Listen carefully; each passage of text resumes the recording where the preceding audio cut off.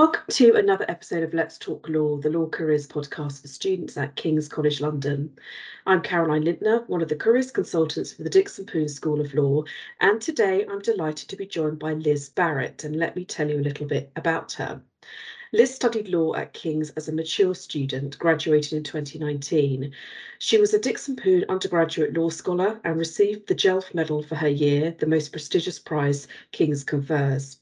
Prior to this, she had a protracted period of illness which curtailed her life, including her education and career.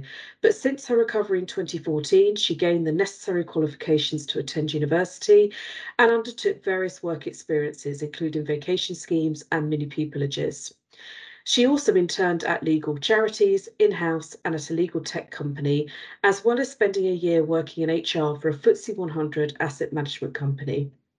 Liz qualified as a solicitor in 2022 at law firm Mishcon de Reya LLP into their family team, having trained at the firm.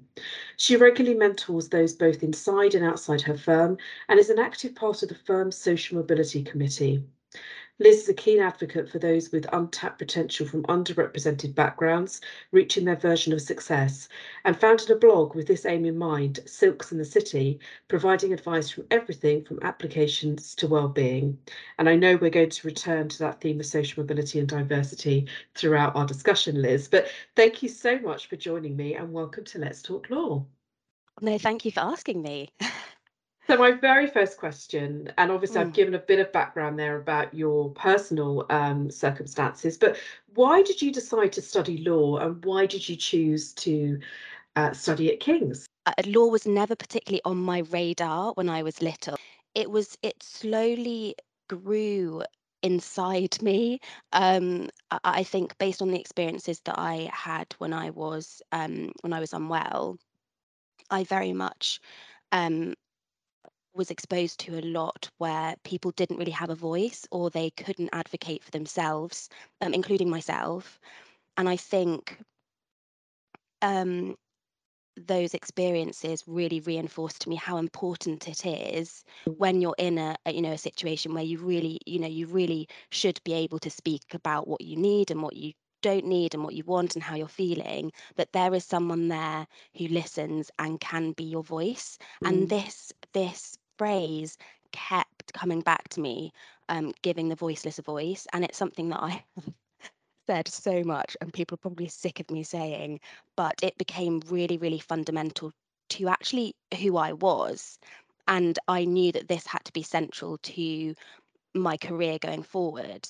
And so when I very, very happily recovered or was in recovery and realized, okay, I now have a life myself. This is amazing. What do I want to do with it? Who do I want to be? How do I want to live? And how do I want to use this, this precious life that I now have? And I kept coming back to that. So even actually, I remember this lying in my hospital bed thinking, I'm going to get better. I am going to get better and I'm getting better. I linked that to, I think I want to be a lawyer.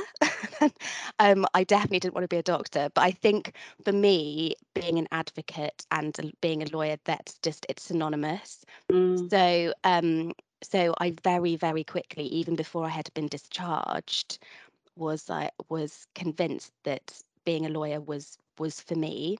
Um, and then it was really once I'd left hospital, um, realizing obviously there's quite a lot of hoops that you have to jump through. At that point, I had managed to scrape through 3 GCSEs. I had nothing else.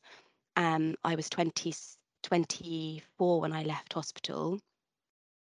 So I thought, right, I have to get some qualifications. I have to try and get to university. And it was a struggle for a couple of years. I was still recovering as well physically and, emotionally in the world, in the shiny new world. Um, and kind of fast forwarding through those to kind of, and that's why law. Why Kings is a much more simple answer, but again, slightly airy fairy. Um, I um, I had applied to university once before, um, early on in my recovery, and didn't really get offers from places that I was really excited about. And I thought, look, I'm only going to go to university once in my Mm, life, probably. mm, I want to go somewhere where it's not just I go in, I get a degree, I get out.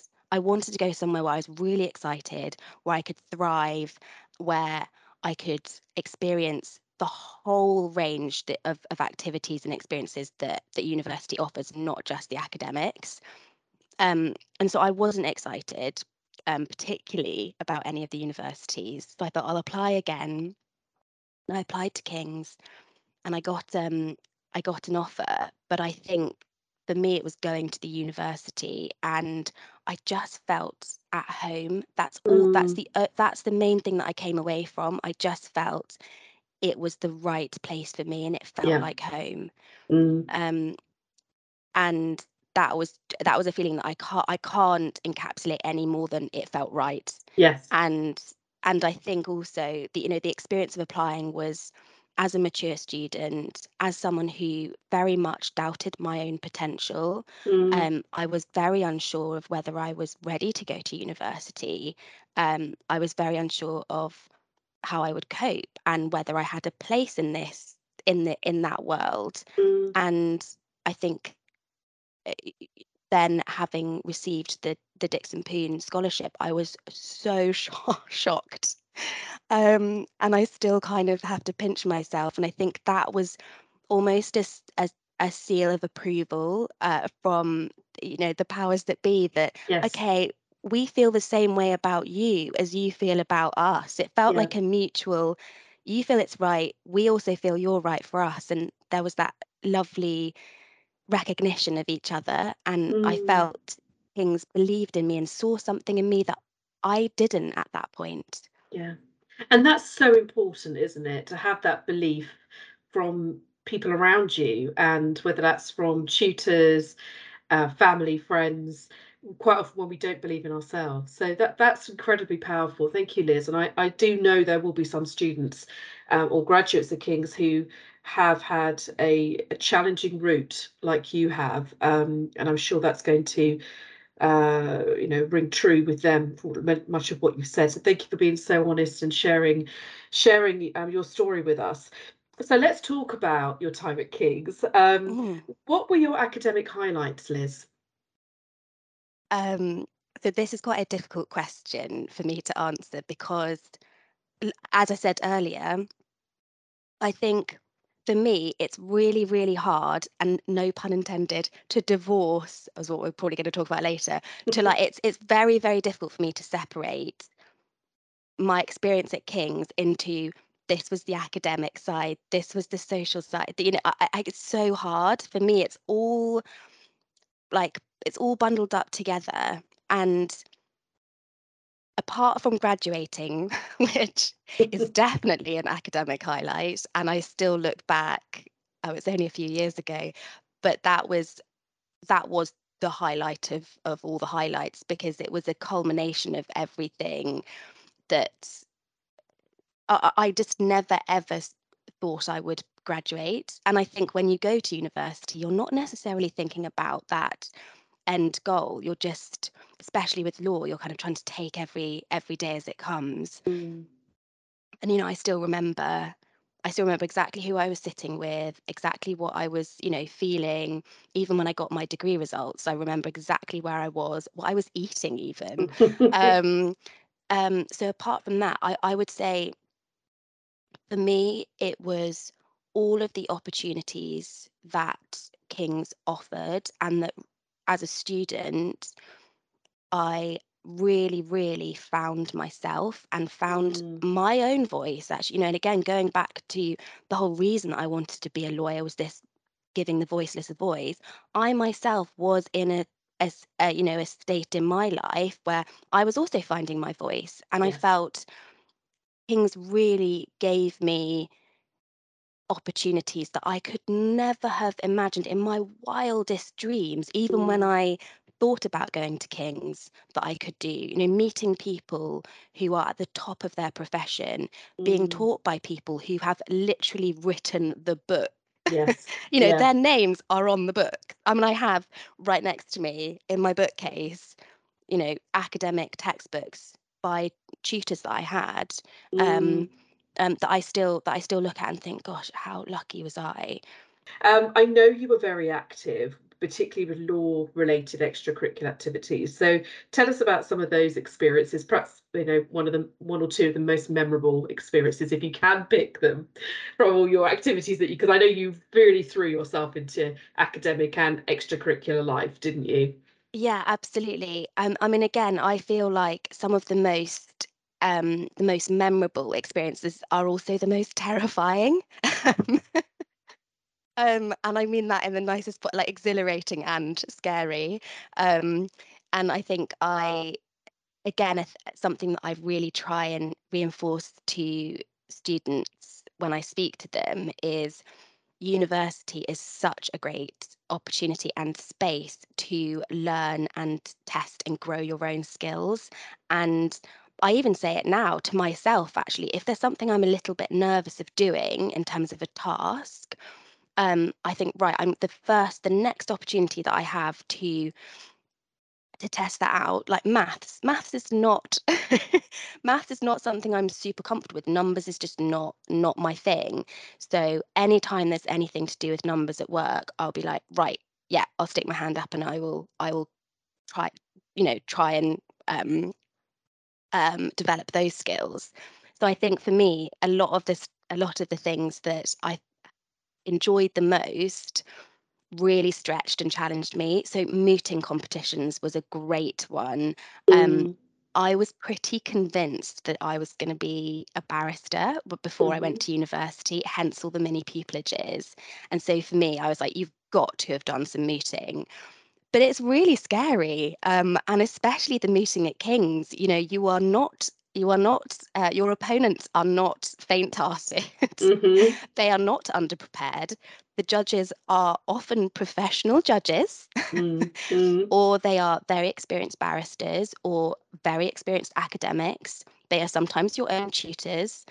Um, and I think as a training ground, mooting was brilliant, and I had some incredible opportunities. And that's just in terms of internal competitions as well as external competitions at mm, King's. But my other really fantastic opportunities came from being a little bit cheeky and getting work experience, and especially some of the mini pupillages that um, that I was lucky enough to do. And you being going into the court cells or going into prison cells with people who, yes, had definitely been accused of not very nice things. And you're mm, thinking, I think I always felt at the time was, how am I feeling in this? Is this mm, something that I can tolerate? mm. Do I have the emotional skills as well as the intellectual skills to navigate this?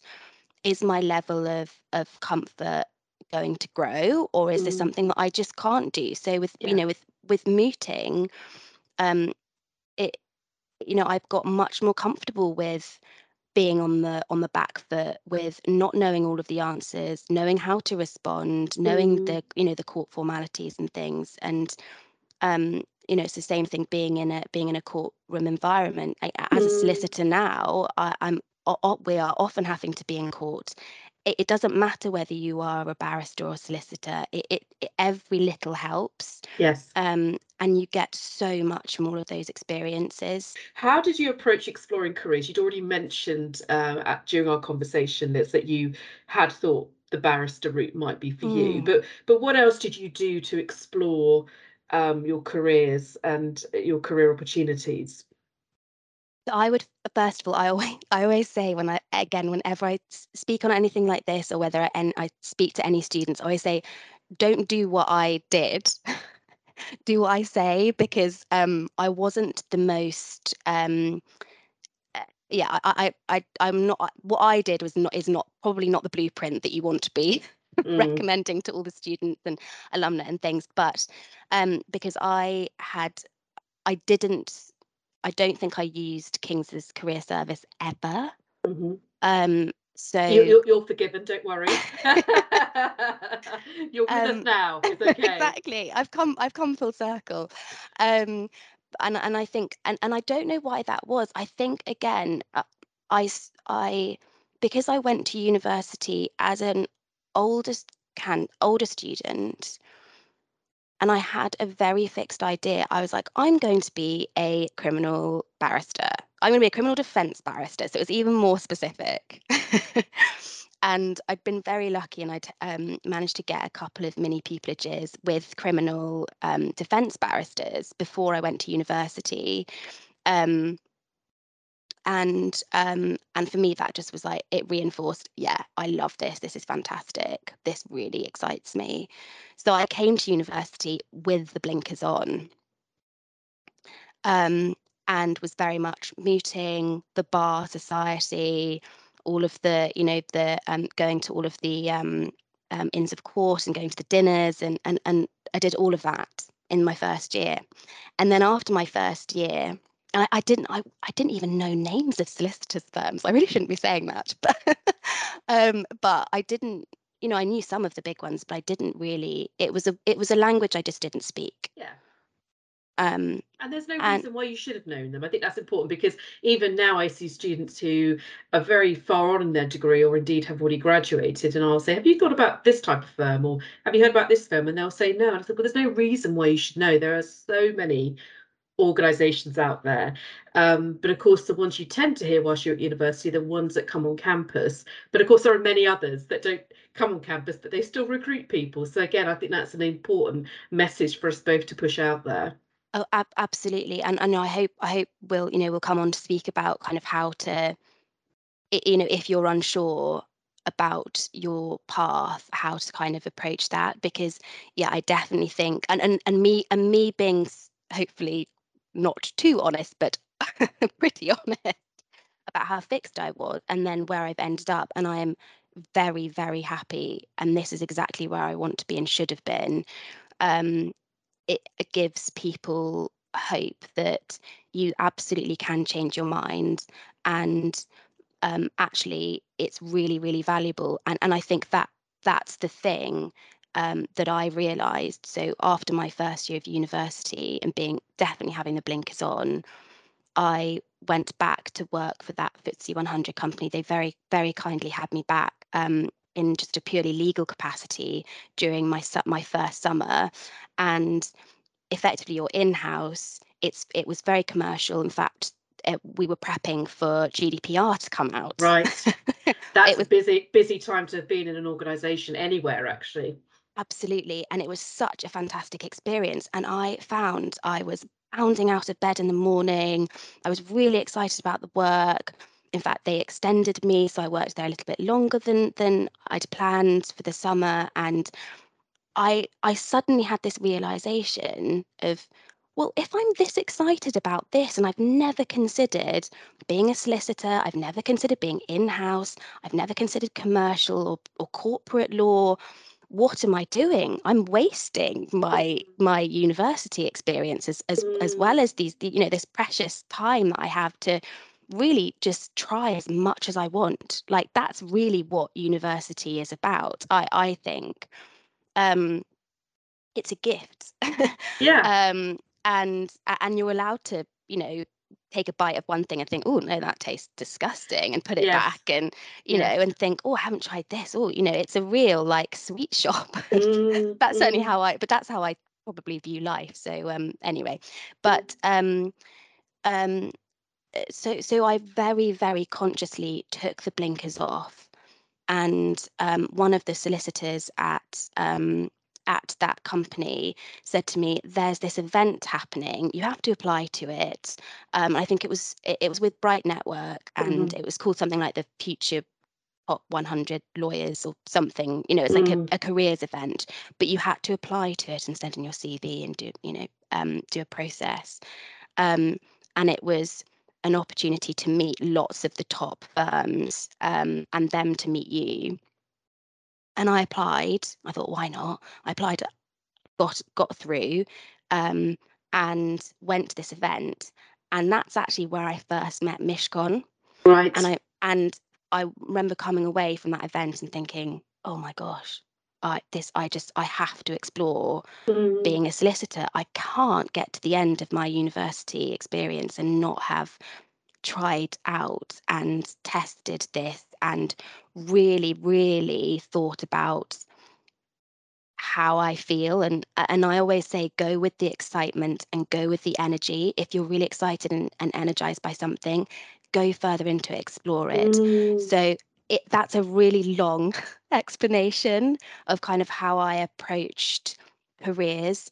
It was pretty, for me, it was very organic. It started out as a very rigid, this is what I want to do, and so that's what I'm going to do, and I'm not going to think about anything else. And then it quite quickly actually turned into this much more organic, me responding to people or things or experiences and seeing how I felt. And for me, that worked. For some people, they need the spreadsheet, they need to go to all of the events. And I did go to a couple of open days at other firms as well as at Mishcon.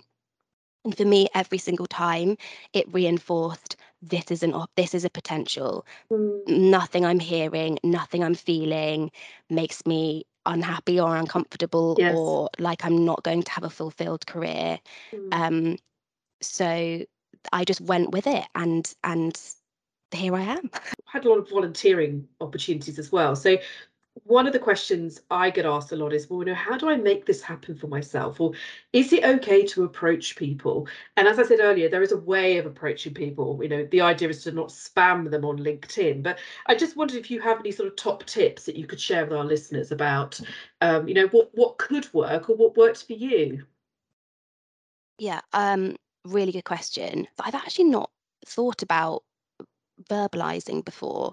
So bear with me. But I think one of the key things for me, if I think about me being approached by someone, by a student, by someone interested in Mishcon, which happens a lot, is genuine interest. Yes. You can really tell, I think, if someone is genuinely interested in your experience of being at the firm, or your experience applying, or your experience at King's, and the firm itself and the work they do, versus someone who's just like, I just want you to just give me a job. Yes.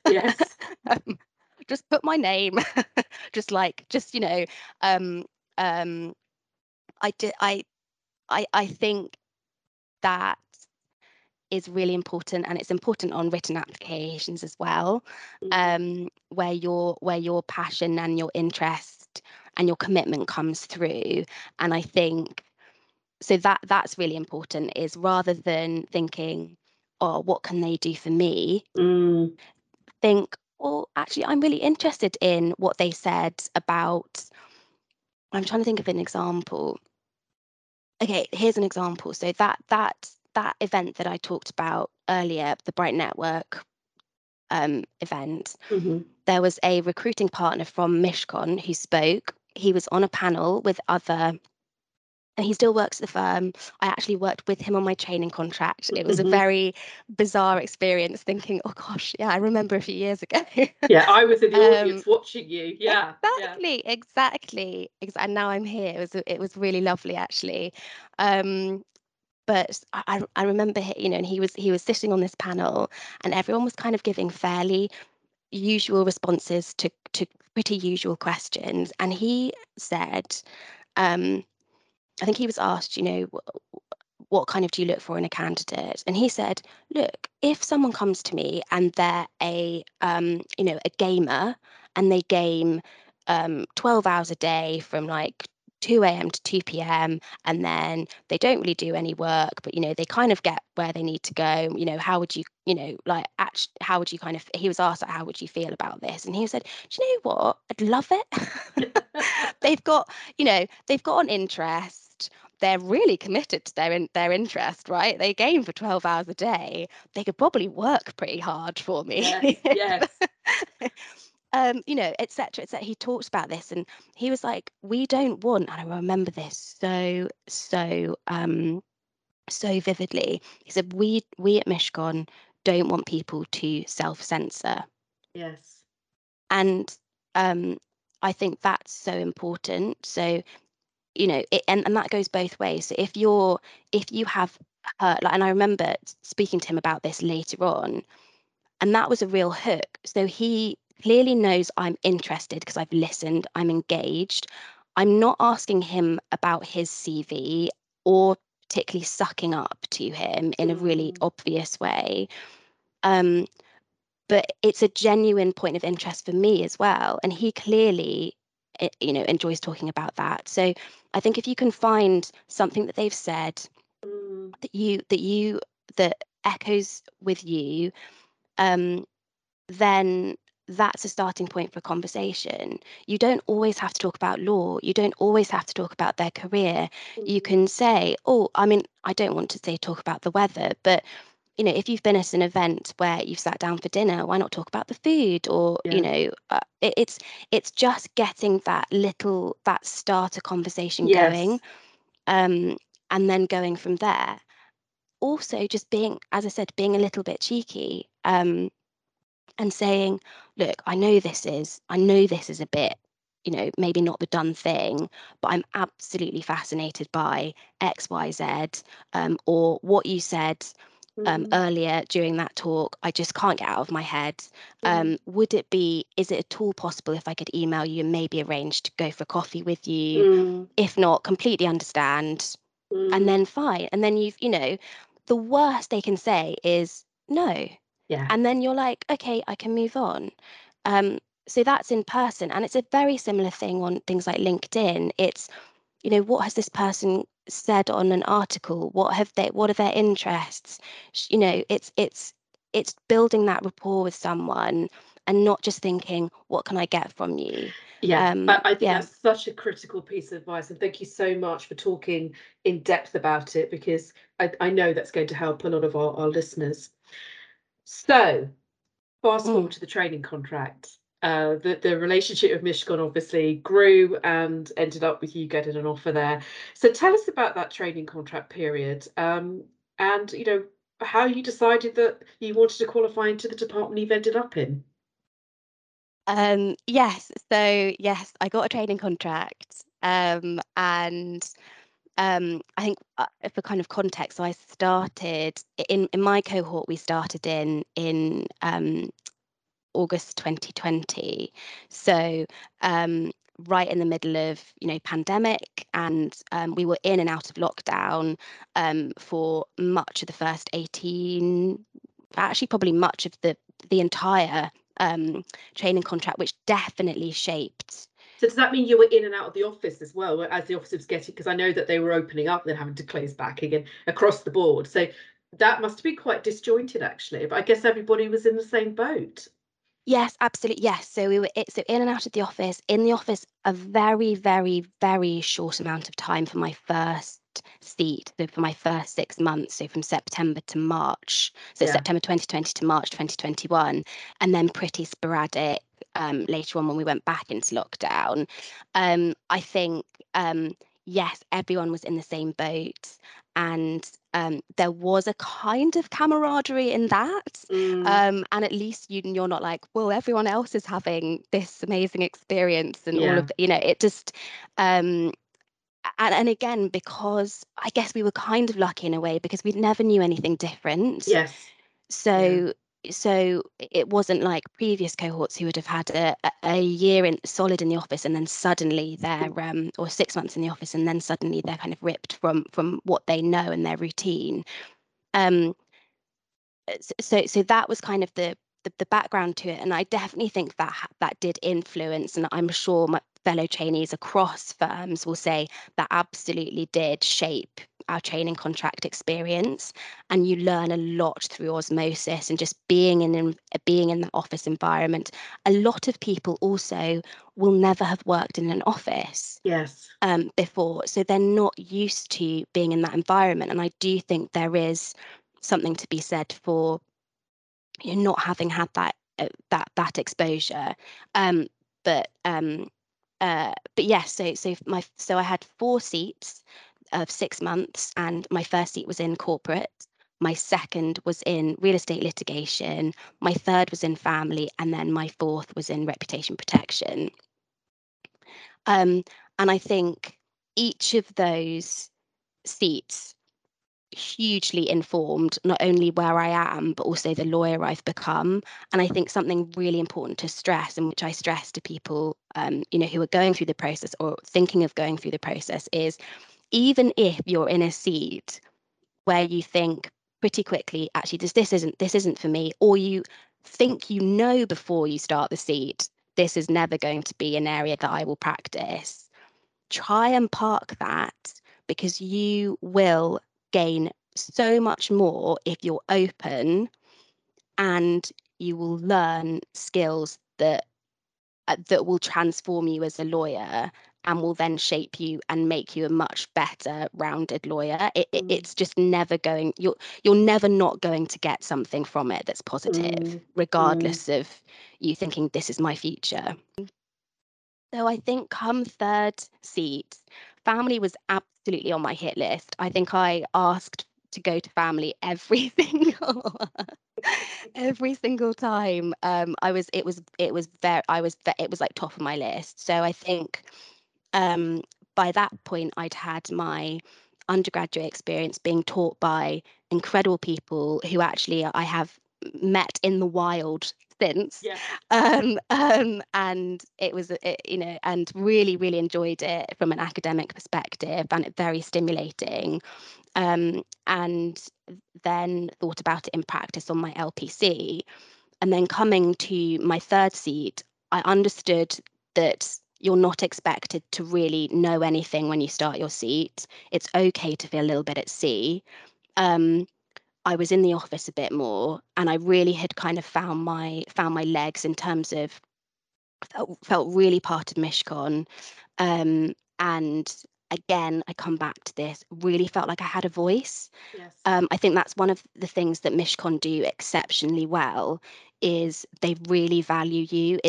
You're not just a trainee. You're very much insulated because you have incredible supervision, but they have no qualms with you you really taking things forward and being proactive and getting stuck in. And for me, that was an absolute joy. And it's one of the reasons why I decided to train at Mishcon, was because they treat you like a grown up, they expect you to be a grown up, and you are given incredible experiences and responsibility from the get-go. And that really, really works with my personality, and I like being challenged. And for me, family was such a both an emotional and an intellectual challenge. And that's what I need. And so for me, it was absolutely the forefront of my of my mind. And I think And lots of people, Liz, will know, they'll think of family lawyers as somewhere you go to when sadly you're getting divorced, or there might be a custody issue with a child, or you might be going to get your will sorted out. And quite often we think about people going to a high street firm.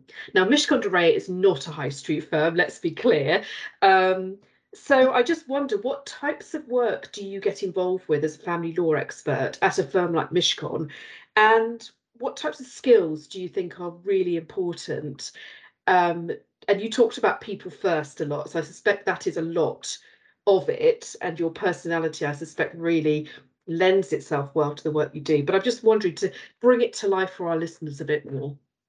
yeah, well, first of all, we don't do wills as family lawyers. That's more our private client team. But yes, it's entirely people focused. And um, if you think it's not the way I view it is, it's not just it's not just taking apart families or helping people reshape their families. So yes, exactly, like if someone's getting divorced, they have children, you have to figure out the finances, as well as who's going to look after the children, who's going to see the children, how that all works, down to even actually timetabling, drawing up calendars of who's seeing, the children when, and who's picking them up.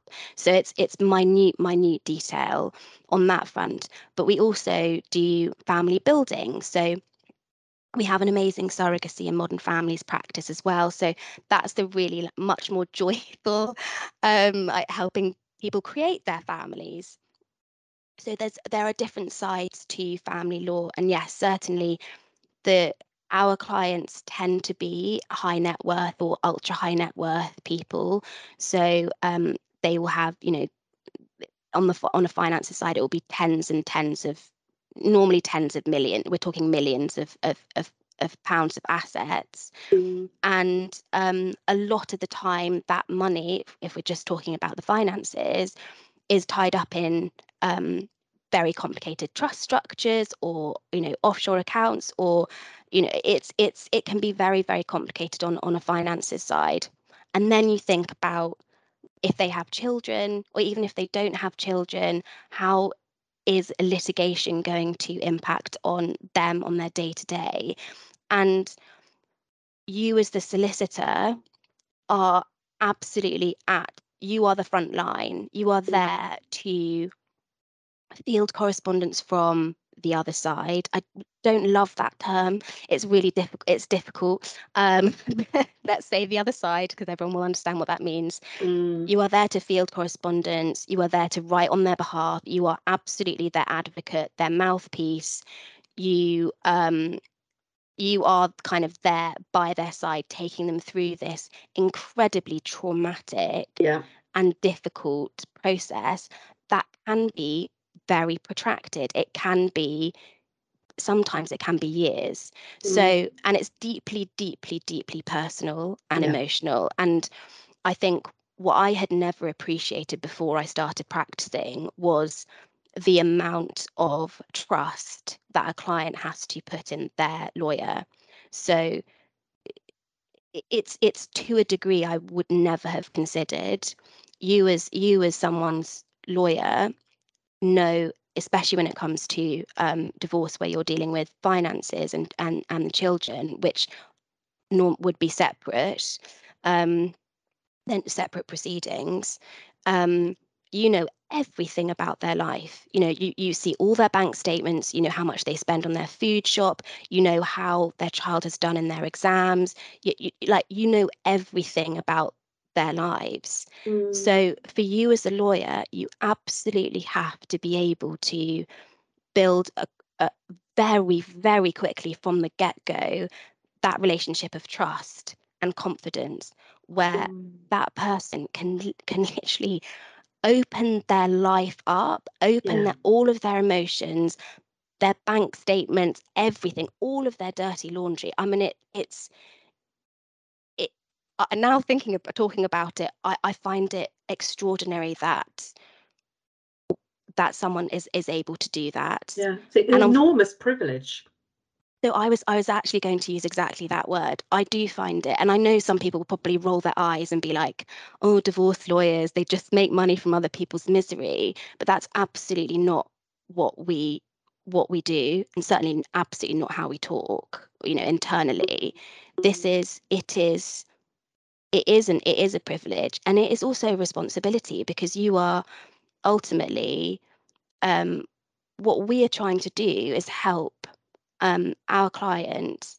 And sometimes, if you're dealing with children, they don't have, often they won't have their own lawyers. They are minors, and you have to be able to balance your client's interests, and think about what the court's approach will be, what the judge's approach might be, how the other side might react. It can get very aggressive and contentious. It can also be, pleasant. And I think your role as a lawyer is to make it as manageable, as low emotion, as low conflict as possible. And that's where we as Mishcon come in, because we are very experienced in that kind of work. And and it is your responsibility to manage that process for the client as well, and to make sure that they are comfortable and as supported as possible throughout the process. Thank you so much for talking in so much detail about that, Liz, because you are the first person who is practicing family law that we've had on Let's Talk Law, and it is a real interest, for potential future interest for many of our listeners. I know they're going to really appreciate you know, how you've just discussed your job, your day-to-day, your reality as well. Final question, Liz. And this goes back to what we talked about at the very beginning of our conversation, which was about the importance of social mobility and diversity and inclusion. What would you say to a student or a graduate who is experiencing self-doubt or low confidence about their chances of entering the legal profession, or indeed their profession of choice? What would you say to them? I would say I've been there. That was that was me. And I always say if I can do it, then anyone can, which is not very helpful. But I think I have never spoken to anyone who, on this kind of level, who said, yeah, I've always been sure. I've always been completely fine. I've never had any issues with confidence or um, feeling like I belong or like I know where I'm going. So I think it's normalizing that. That doesn't make it any easier, I'm aware. You know, like I definitely didn't think I would be a lawyer when I was 4 years old. And when I said out loud that I wanted to be a lawyer for the first time, there was definite surprise and definite, we're not sure about this from people around me. And I wasn't sure. But I'm so glad that I, you know, stuck with it and went through the wobbles and really thought about stuff and was really honest and was also really honest with the firms that were hiring at the time and showed my wobbles to them. Yeah. Because I've ended up somewhere that really values me, really sees me. I can be totally myself. Um, and I feel like I'm a better lawyer for it. And that goes for people who have come from difficult backgrounds, people who don't think they have the qualifications that they should do, that don't maybe have um, the family connections or the personal connections to professions they want to enter, who think there are the barriers in the way. I feel like those people are so valuable, and they have no idea how innate that value is. Yeah. You know, being resilient, being able to not take no for an answer, being emotionally aware, being able to speak to loads of different people from lots of different backgrounds. It's being able to manage, you know, lots of different things at once and life and still get up in the morning. Yeah. That you can't be taught, and that I would much rather work with someone who who's been through difficulty and who's come out the other side than not, because they often have incredible skills that I couldn't even dream of. And that's the value of recruiting from a diverse backgrounds as an employer. That's the value of law firms and other sectors putting so much work and time and energy into social mobility programs, etc. And they're not doing it just because they feel they should. They're doing it because there's a reason that it's important for the sector, and it's important for their clients as well, because clients are very diverse. It doesn't matter how rich you are, your backgrounds as to how you got to that level of wealth, or the situation you're in, or the company you've bought, or whatever it is, they will be different for everyone, right? So I think that's a really important thing for us just to note. No, absolutely. I think, you know, the phrase diversity of people equals diversity of thought is not some, you know, buzz phrase. I do fundamentally believe in it. Yeah. And I think, you know, for just focusing on the legal industry, you know, diversity of thought equals diversity of people equals diversity of thought equals diversity of problem solving, Yes. equals then also being able to relate to a diverse set of people. You know, we also do a lot of pro bono with you know, which is just again another joy to work on. You know, people who have absolutely no resources whatsoever. So you need to be able to make those people feel comfortable and be able to problem solve in a creative and a different way. And if you hire, you know, if like hires like, you're not going to you're not going to be able to grow the business as well. No. So even just from a purely business, like bottom line, which I don't like to think of, unfortunately, It's the reality. It is the reality. It makes business sense, but from a client perspective, if I, again, coming back to the work that I do, it's being able to build that trust. If I think about going into a solicitor's office and being like, here's everything that's going wrong in my life, here's everything in my life, including all my WhatsApp messages, including everything that I've done, wrong, right, whatever, the good, the bad, and the ugly. I would like to be able to feel like that person can relate to me and won't judge me, and Yeah. And so it's really important that we do open the profession up, and that we really look at people's potential rather than just what school they've been to, or what degree they've done, or what opportunities grades they've had. Yeah. Absolutely, because for me, although I've been very, very lucky, I it was a struggle, and to kind of get in there. Yes. Yes. and I was born pretty lucky. So I think it's on us who are now in the position that we are in, to also help bring people in and pave their way. So that will absolutely be something that I will never drop and will always work on. Yeah. And I totally believe you when you say that, Liz. And before I do let you go to get on with your busy schedule, I just want to remind our listeners that we'll be back soon with a new episode of Let's Talk Law. But in the meantime, and on behalf of our listeners, thank you so much for joining me today. It's been absolutely delightful talking with you. I could talk all day, but we don't have the time, and you would get in trouble at work if you were just doing this podcast. But thank you so much for your time, and I know we're going to see you back at King's in the not too distant future. So thank you so much, Liz. No, thank you, Caroline. It was a pleasure.